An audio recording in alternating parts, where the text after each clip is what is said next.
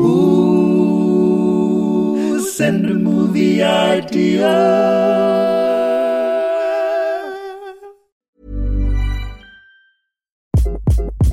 Hi, this is Craig Robinson from Ways to Win, and support for this podcast comes from Invesco QQQ. Invesco QQQ is proud to sponsor this episode, and even prouder to provide access to innovation for the last 25 years. Basketball has had innovations over the years, too. We're seeing the game played in new ways every day.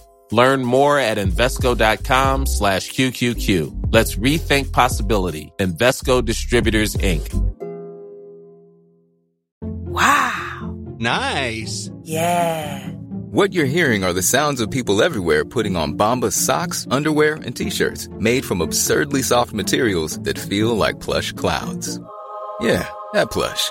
And the best part? For every item you purchase, Bombas donates another to someone facing homelessness. Bombas. Big comfort for everyone. Go to bombas.com/ACAST and use code ACAST for 20% off your first purchase. That's bombas.com/ACAST. Code ACAST.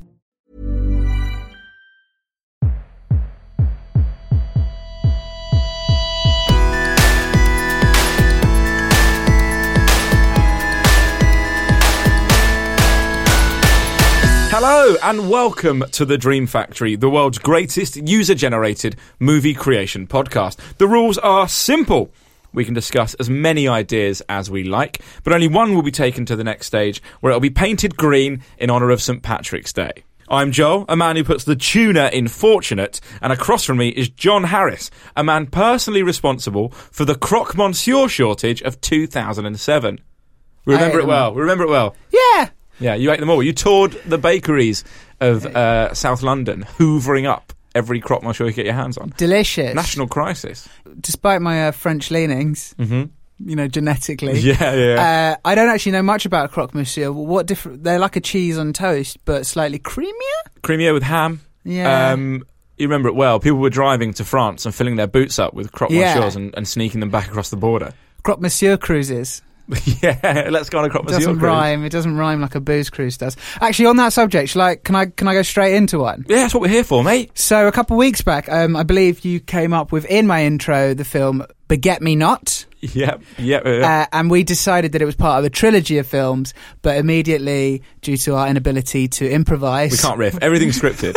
Absolutely everything you're hearing is scripted. We decided not to tell you the names of the future films. However, Katie has swooped in and has come up with one of them. So, listener, if you can think of a third one in the John Harris patisserie trilogy, please let us know. But this is the second film. Patisserie Loves Company. I like that. Like Misery Loves Company, Joel. Come on. I wasn't getting that. Yeah, I could see. Yeah. It's because this bit wasn't scripted. You didn't. Exactly. I was like a rabbit in the headlights then. Yeah. What's I don't know what the original there is. The baguette one was about. It was from the point of view of a baguette in a bin, and then he got mauled by a shrew. It was a at shrew, the end. Yeah. So I'm not sure. I assume it's his child. Is the sequel because he's dead. He's a baguette dead. Right. So a baguette had what as a child? Like a little macaron. Tiny little Isn't macaron. That the president? No, because macaroons. Yeah, are macarons in France, I think. Oh, I don't know this. I'm not well educated enough on the French patisserie world. What? Right, fine. He had a croissant as a child. Oh, sweet. It's better. Yeah. And so he joins a gang, but it's a bad gang. That is a shame. So it's like the. What are the good gangs? In the bakery Just world. generally speaking. Oh, good gang. Yeah. Like an after-school club's a good gang, isn't it? You never chess hear. club. Yeah, but they're not the chess gang, are they? Gang is bad, club is good. Oh God, I'm worried Tim's joined a gang. just a chess club. Maybe that's how we get more people into, let's say, traditionally less cool pastimes like sewing or sewing gang. Yeah, stamp collecting gang. Yeah, yes, I like that. Train spotting crew. Yeah, and then if you called, if they were called like the Blood Club, as opposed to gang, and also you wouldn't hear about club violence. So yeah, let's give it a big switcheroo because in one fell swoop you'll make after school clubs cool by calling them gangs, and you will wipe out anyone's desire to be in a gang by calling it a club. Would the chess club and the sewing club then have to start having beefs? What, like gang-on-gang violence? Yeah, like Yeah, of course, Bloods yeah. and Crips. Absolutely. But entirely violence-free. Who- It's more intellectual beefs. Yeah. Who would you back? Sewing Club. Really? Actually, no, because if it was violent, I would, because obviously they've got the tools. Access to needles, yeah. Yeah, but then if it's intellectual based, I'm going to stereotype and suggest that chess. It uses your brain more than I'd suggest subbing might. Are you good at chess? No. Great chat. That's good. Yeah, no, I can't do games of the body or mind, Joel. Wait, what? I can't do games. Okay. I will not be joining your gang. Right. Would you like a film idea from me? Yes, please, Joel. Thank you. Andy Hey, Andy. has got in touch. Manchester by the Sea biscuit. All right. So I've only seen... Look, obviously, I've seen the seminal classic, award-winning, incredible drama, we all know, Seabiscuit. yeah. We all knew where But I that was haven't going. seen Manchester by the Sea. I think it's about Casey Affleck being sad. Now, how do you cheer someone up? You buy them a horse. It's tried and tested. You can't be sad if you own a horse. Look, I like your suggestion, but I also think we get a horse to paint the city of Manchester. So the film is Manchester by the Sea. Very biscuit. clever, very clever. Because you do get those artistic animals, don't Yeah, you? mostly elephants. Yeah, because the trunk is Yeah. good for holding a paintbrush in. I don't know how a horse would do it. A horse's mane is essentially a ready-made paintbrush. I've said that for years now, and finally we can put that into action. John, talk to me about your experience with horses. Minimal. Really? Have you ever sat on a horse? I think so, as a child, but I don't remember That it. bit, or was it a donkey? No. I think it was a horse. I know that my family have had run-ins with horses. Oh yeah. they're knocking They on the had door. to leave town, didn't they? Yeah. Oh, the Harris is in. Yeah, because my brother one ran off whilst he was riding it. You know, like when they just And he was go- never seen again. I just hope ran look, off. I'm just hope they're happy together. I just wish they'd write. What about you, Joel? Yes. Go on. I've ridden a horse. Oh, Back in the day, mate. Back when I was on, you might remember it, student radio. I've heard of it. It's radio, but done by students, if you can imagine Yeah. such a thing. I did a series of things that I'd never done before. for the Oh, radio. I do know about this. And one of them was horse riding. So And- was that the first time? Yeah. As Well, I an might have adult? done it as a kid. Okay. But like in the same way that you don't remember it, I don't really remember Yeah. it. And so I rode a horse, and I'm quite tall, about just 6'1", something like that. And there weren't any horses big enough at the stable, so they had to bring a horse out of retirement for me to ride. All right, how good is this? How poetic is this? So I competed in a thing. What? I competed at we'll get around to that in a minute. Okay. At an event after maybe 90 minutes of practice. Oh, dear. They brought out of retirement a horse to compete for one last time. It Yeah. was called Rocky. How good no is that? way. I was too much of an idiot child to appreciate how great all of this was at the time. And I feel Yeah. like, if I was given that opportunity now, I'd make sense of it all. Anyway, I had to ride this horse. I had like 2 lessons, and then I thought it'd be really fun to round it off at an event. And Yeah. I went to, what are they called? Like, Dressage. No. There's like a name for the day. There's like fine. a whole name for the day. Anyway, I was at that day, and there were maybe 100 people there watching Great. it. There was like some actual show jumping going Yeah. on. My entire family came along, not to support. No, I don't want for a second anyone to assume they were there to support me. They thought it was hysterical. Okay. I was in the entry category, obviously, like the bare minimum. Okay. So I was up first in this competition. You're opening up, mate. It was me against an 8-year-old girl. I would have been 21 at the time, I think. She wiped the floor with you, I assume. She was essentially on like a Shetland pony. And there was this course laid out, and, great, whatever. And the woman, like, adjudicating the entire thing was like, it's really strict, like, Miss Trunchable German woman. Yeah. And she was like, you will not get a rosette unless you jump, right? So I hadn't ever jumped, obviously. I'd Yeah. ridden a horse for about 90 minutes. And so they had to create a jump at the end of the course for me to jump over. And the person who trained me, she was like, look, you're just going to have to, like, grab this horse's mane and give it a little tug when you get to the jump and hope you clear it. And I did the course, didn't I? Did the jump, mate. Well, I did the course. First attempt, the horse just walked off. Like, I was on the horse, and I was like, right, here we go. 100 people watching me. And the horse just turned around and, like, just didn't follow anything. It was just wandering around. And then I did the course with everyone watching and did the jump. And I've got a rosette at home for clearing it. Were you awful or were you fine? I was fine. Yeah. That 8-year-old girl didn't get a rosette because she didn't clear the course. Oh, mate. no. Yeah, embarrassing actually. Were you? How long did you laugh in her face for? Just having. I still pop round every Sunday and have a quick chuckle with the rosette on. So were you like, in the Winter Olympics this year, where that American lady decided to? Are you saying have I considered the Grand National this year? No, she skied for like some European country that weren't going to enter otherwise. Yeah, she found a loophole. She basically realised that if she turned up to every event for Hungary and didn't fall over, she would qualify for the Winter Olympics. And she turned up, and it's absolutely amazing. But the best, because the thing that I think is so funny, she's not awful. Like that's what's what's great about it. She's so mediocre. Yeah, exactly. Yeah. I absolutely love it. Would you like one from Ollie? Oh yeah, we're doing a film podcast. Yeah. Yes, not just please. Joel reminisces. Oh, Annoya Nation, a Michael Moore making-of doc about a dazzling epic colour blast of a sci-fi extravaganza. But in just one country, it's projected onto 32-inch screens with tinny speakers. It's very dense. There's a lot going on there that we need to unpick. Yeah. So, Michael Moore set out... Is it Michael Moore? Yeah. He set out to annoy a nation. Yeah, so it's Annihilation. Yeah. But Michael Moore set out to annoy a nation. Yeah. Which, the thing that I find interesting about that is you've got, 200 other countries where they'll just be watching it totally normally going, why is it called Annoying Yeah. What? But then Michael Moore would make a documentary about annoying a nation. In Bulgaria, here's how it looks. Yeah, exactly. What? Why Bulgaria? Just thought... Easily wound up, aren't they, the Bulgarians? I just thought like it wasn't... If there's anything they hate, it's bad sound quality. I felt like Which is why they love this podcast. Yeah, I thought they'd take it on the chin. Yeah? Yeah, I just feel like they'd...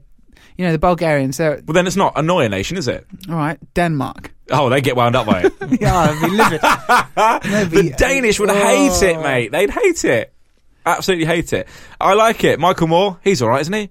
Yeah. He's, I would say his documentary career peaked many years ago.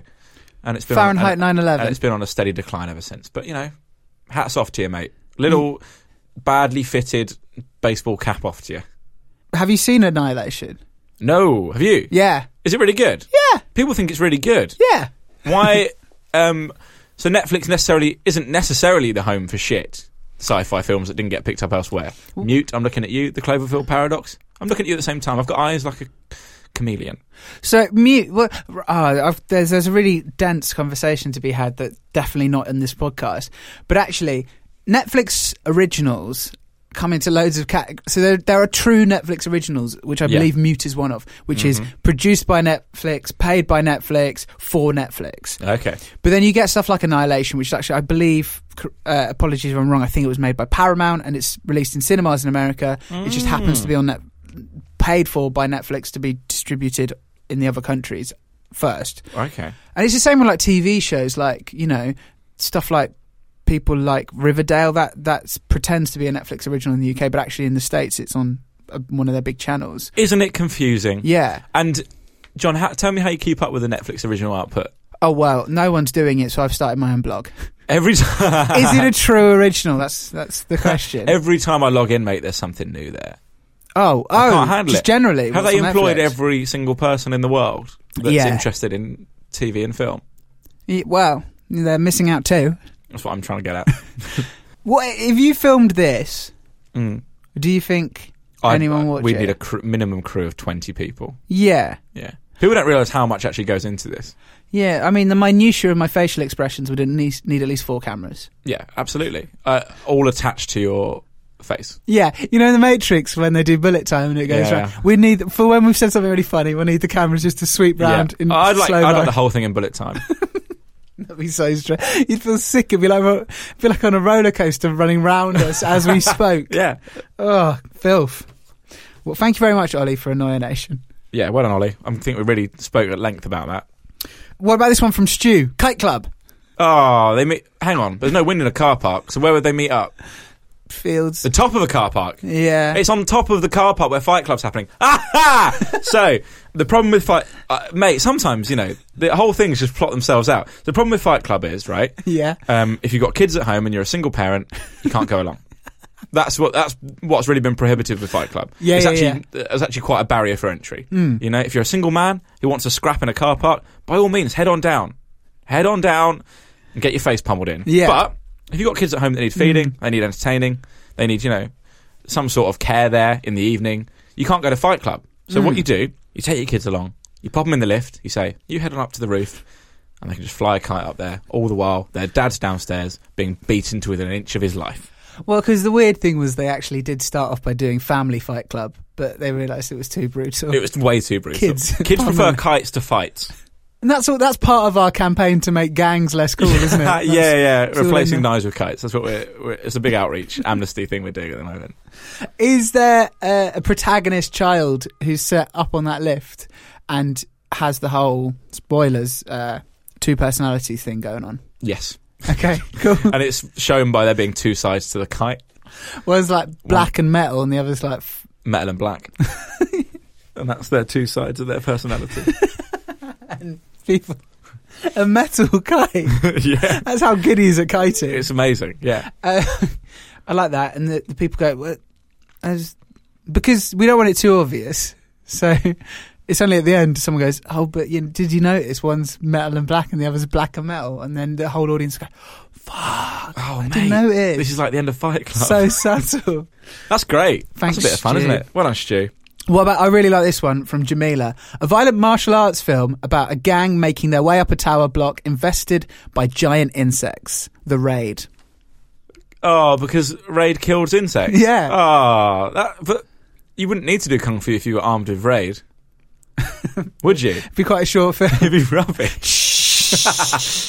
Halfway through, they run out. Do you know what it'd be like? It'd be like that bit in Indiana Jones where, I'm imagining that the insects do the Kung Fu, by the way. So you know there's that bit in Indiana Jones, Raiders of the Lost Ark? Yeah. Where he's in the square in Cairo, and there's a Egyptian guy with a sword. He does all that fancy sword play. Indiana Jones pulls out his pistol, shoots him. Yeah. Well, so imagine, if you will, a Kung Fu giant ant does loads of Kung Fu at someone in a tower block, and they just pull out a can of Raid. Dead. Do you know the fact behind that gun scene, right? He had the shits. He had diarrhea, yeah. Yeah, that's fun. Just a bit of fun. Yeah, it's really great fun. I think I've heard most great visual gags in cinema are based on the fact that the protagonist had the shits on the day of filming.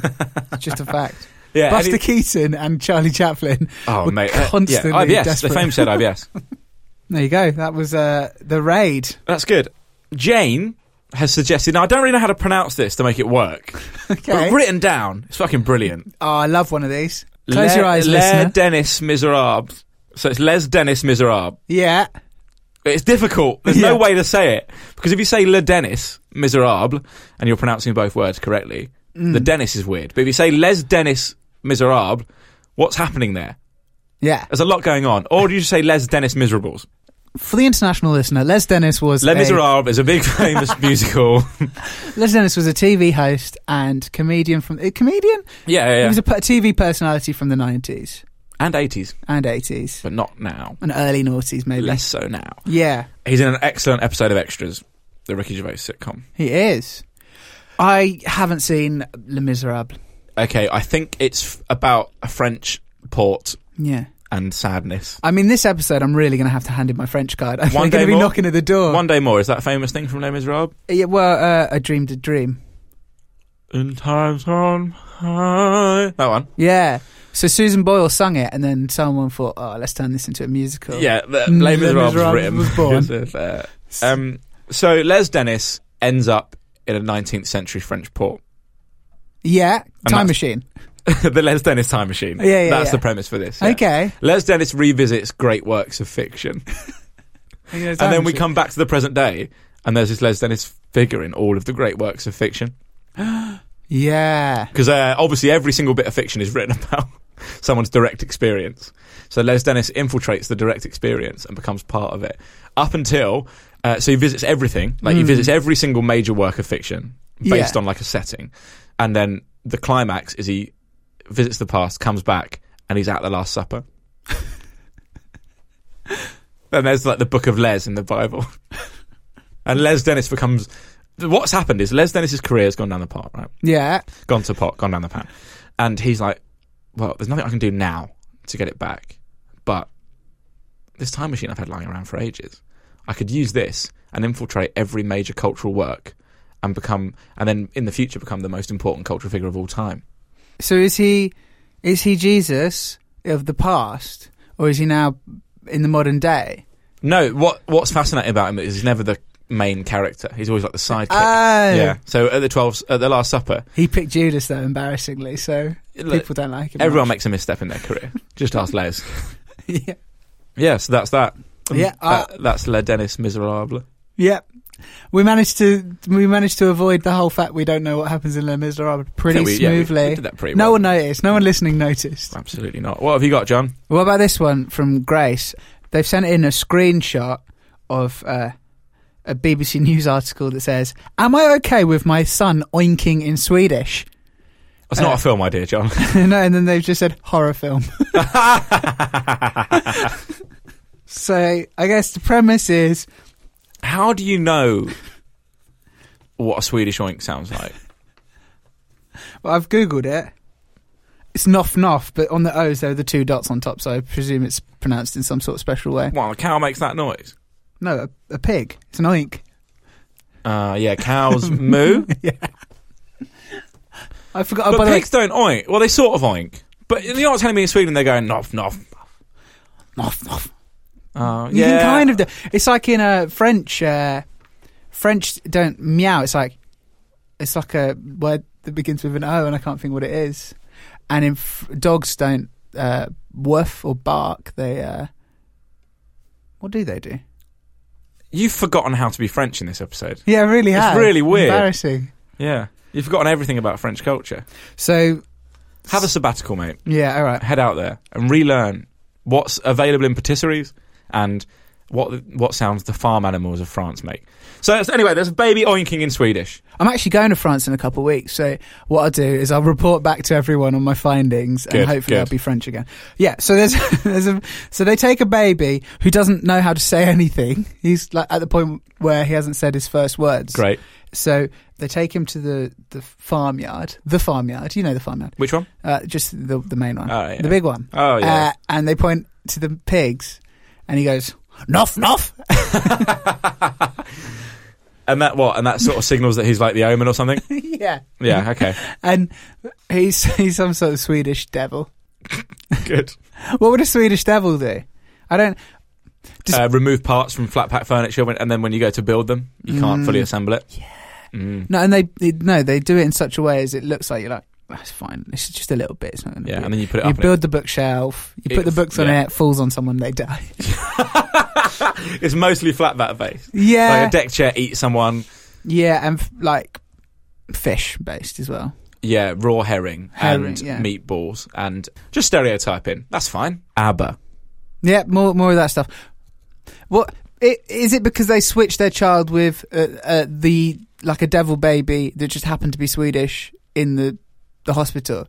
Yeah, and nice. so the Swedish family, go back to Sweden with a British baby, and there can be some lovely racial poking about the Brits. Yeah, in Sweden. So right, he's drinking that baby's drinking tea. Yeah, really excited about the prospect of cricket. You know, it's fine. Yeah, nice.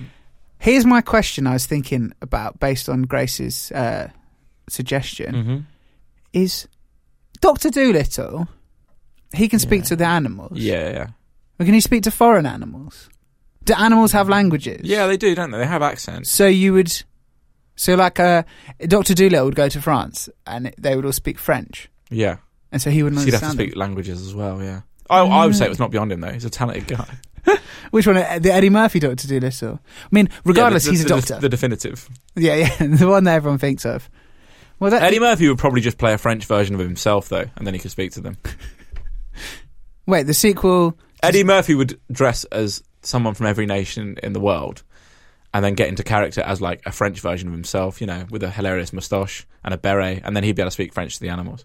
So our family in this film worried about this kid's Swedish animal noises, so they take him to Eddie Murphy. Swedish Eddie Murphy. Which Played is, by Eddie Murphy. Yeah, blonde wig. Yeah. And he talks to the baby. He yodels to the baby. He yodels to the baby because the baby can speak Swedish animal and he can speak Swedish animal. And that's when he realises it's the devil. And then an exorcist played by Eddie Murphy enters. Yeah, and then... But before they find out that the babies have been switched, so they bring back the monocle-wearing, tweed-wearing British baby. British Eddie swap them Murphy. around. Yeah, the British Eddie Murphy brings the British... You know what, Grace? I thought we really were in trouble with this one, but I think we pulled it out of the bag, so you should be thankful. You're welcome, Grace. Should we have ours? Let's have ours. John, would you like my idea, the definitive idea of this episode? Yep. This one was suggested by me. I've heard of him. It's the Freaky Friday Night Project. Yeah. Alan Carr, Justin Lee Collins, body swap. The episode is a bit obsessed with British TV presenters. You brought from the depths of the internet Les Miserables Dennis, whatever it was. Now you bring in with Justin Lee Collins and Alan Carr. Comedians, TV presenters. Yeah, well, I don't know what's got into me. But yeah, so JLC, Yeah. as his fans call him, Yeah. he wakes up In Alan Carr's body. in Alan Carr's body and vice versa. And I reckon hilarity ensues. I don't know if it's happening. It's happening at peak fame. No, today. It's happening today. Yeah. Oh, that's sad. Yeah. That's quite sad. Yeah. The funny... do you know what, Joel? I don't want to check this, but I wouldn't be surprised if during the transmission of the Friday Night Project they did a skit based on that pun. Freaky Friday Night Project. They almost certainly did. I mean, that feels like very much in their wheelhouse. Yeah, but no one will remember it now. No. Will they? I think people barely remember the Friday Night Is there anyone Project out show. there? I always wonder this about stuff like this. Was that anyone's favourite TV show? Like, is there someone on planet Earth who regards the Friday Night Project as the pinnacle of television? Mate, probably. Anyway, so what happens is Alan Carr wakes up as Justin Lee Collins. Justin Lee Collins has been given a last chance at redemption. Yeah. It's in the future. He's got to bring back the cast of Stranger Things. They're all really old Nice. now. Okay. Justin Lee Collins is 70 years old. Okay. And this is his final, last-ditch attempt at a TV show. And you know how TV is cyclical and things come back around? Mm. They said, remember those shows where Justin Lee Collins brought back the cast of something? Let's bring them back. Let's bring them back. Yeah. But little do they know that it's Alan Carr Oh. in Justin Lee Collins' body. So Alan Carr has to pretend to be Justin Lee Collins. By process of elimination, I've also deciphered that Alan Carr is also 70-ish. Yeah. He hasn't stopped aging. No. Yeah. Okay, and so now Justin Lee Collins is living Alan Carr's 70-year-old life. Yep. Big O2 show that night. No, do you know what?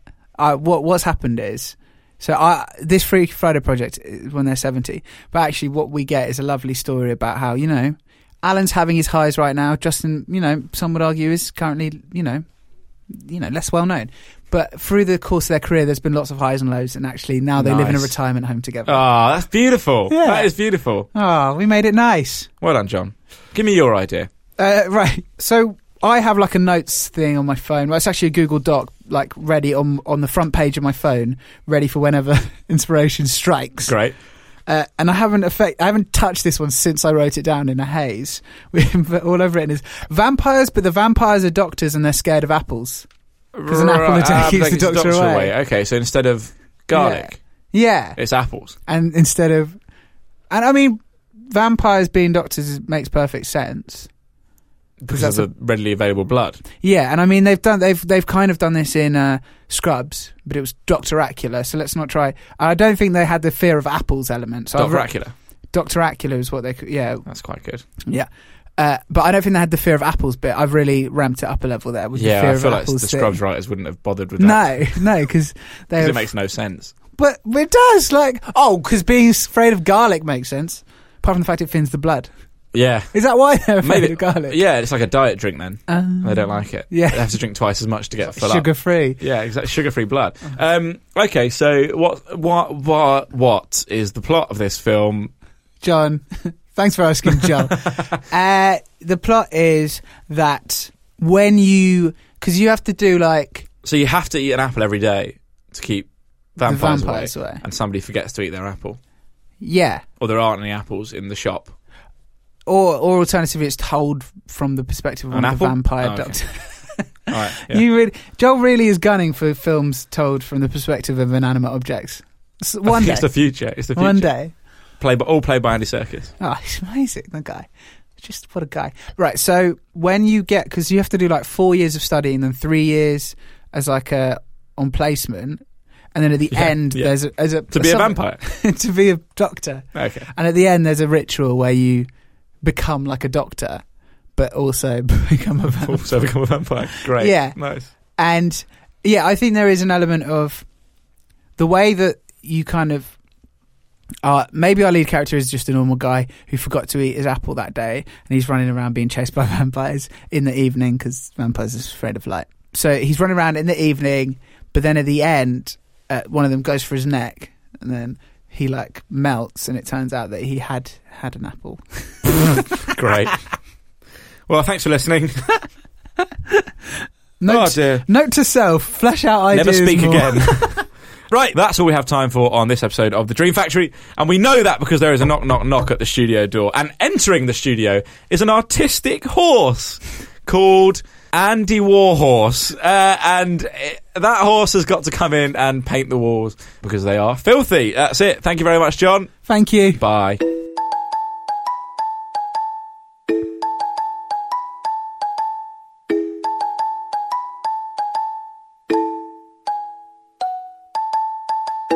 Apologies if you can hear a slight whirring in the background during the post-ramble. It's just that the studio we're in is, I would say, Arctic temperatures. And so we've turned on a little fan heater to warm our feet.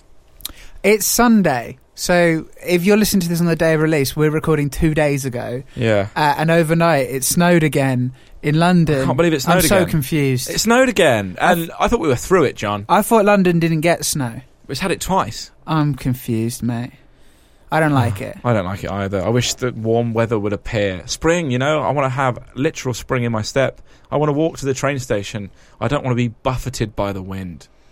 Yeah. I feel like my face is eroding like a cliff's edge. Yeah, but that's nothing to do with the weather. That's just my old age. Yeah.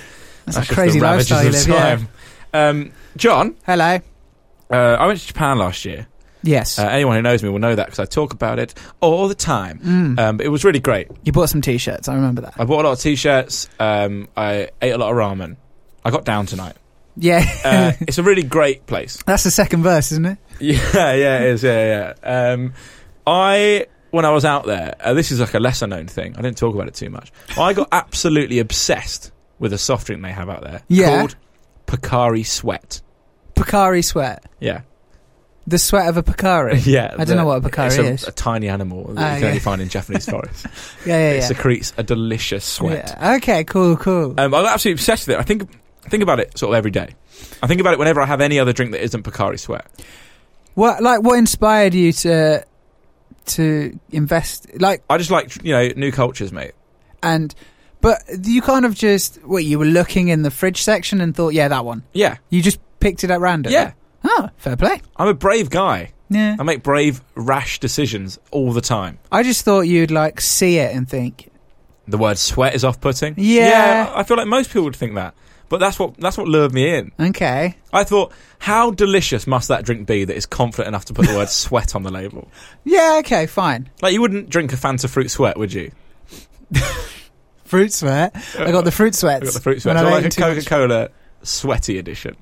Coca-Cola BO. You wouldn't drink it, would you? Anyway, John. Yeah, the other here day it is.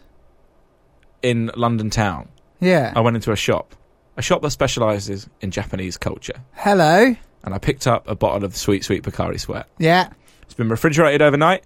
It cost me £3. Whoa. Bearing in mind it was retailing at about 70p in Japan. Yeah, we're talking 500 mils, by the way. We're not talking a big family bottle. We're talking a little bottle, a little hit of Pocari Sweat. And because I'm so generous, and despite the fact I haven't had this in almost a year, I thought I'd share some with you. And you could have a taste of some Japanese sweat. I'm very excited. Open up. Okay.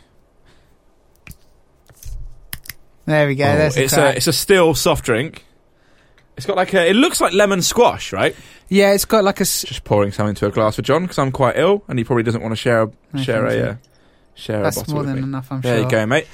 So John's now holding that to his lips. So it's like a slightly chalky water, let's say. This reminds me of the time that I gave John Angel Delight for the first time. Yeah, except Angel Delight's like a British traditional thing. I've introduced you to many things. Yeah, Go on, have a little sip. I'm going to have a sip at the same time to prove to you it's not. Is that how you remember it, Joel? Yeah. Oh, good. Okay. It's amazing. It's like nothing else in the world. It's got like an almost salty Yeah. Oh, I love it. I absolutely love it. There's a salty quality that you just don't get in other soft drinks. Yeah. It's fascinating. I think it was exceptionally good for hangovers when I was in Japan. I can imagine that. I don't know what's happening in there, mate, but I love it. I absolutely love it. I was about to say it tastes like it could be somewhere within the flat Lucozade world. I've also got a cup of tea on the go because we're in the Arctic tundra, so it's a real combo. Would you like to hear the little paragraph that's been translated on the front of this bottle? Yes. Pocari Sweat is a drink which supplies water and electrolytes lost through perspiration. Pocari Sweat is quickly absorbed into the body tissues due to its fine osmolality and contains electrolytes for replenishing bodily fluids. Pocari Sweat is thus highly recommended as a beverage for such activities as sports, physical labour, after a hot bath. That's important. Yeah. And even as an eye-opener in the morning. There you go. Mate, I normally have a Lucozade after a hot bath. So it's good to have an alternative. And that's it, mate. Pocari Sweat. So I would love, you know how like there's been recent scandal with Pierce Brosnan fronting some tobacco company in India. I'd love to be like the face of Pocari Sweat. I'd love for this podcast to get big enough that I could be on billboards in Japan as the face of Pocari Sweat. I look forward to it. Come along to the Dream Factory Live night at the end of the year, maybe, and we'll have it on tap. Oh, God. We'll have barrels I'll of spend Pocari Sweat. $3,000 getting enough Pocari Sweat in for the audience. 10 people. The problem is, like you say, it's got a salty aftertaste and it's got the word sweat in the title. I'm not happy about that. Delicious. Well, you've downed it though, mate. And look at you. Look how open your eyes are. Send the guys a movie idea. Tell your friends that you like the show.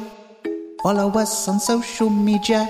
Then you'll be the best listener.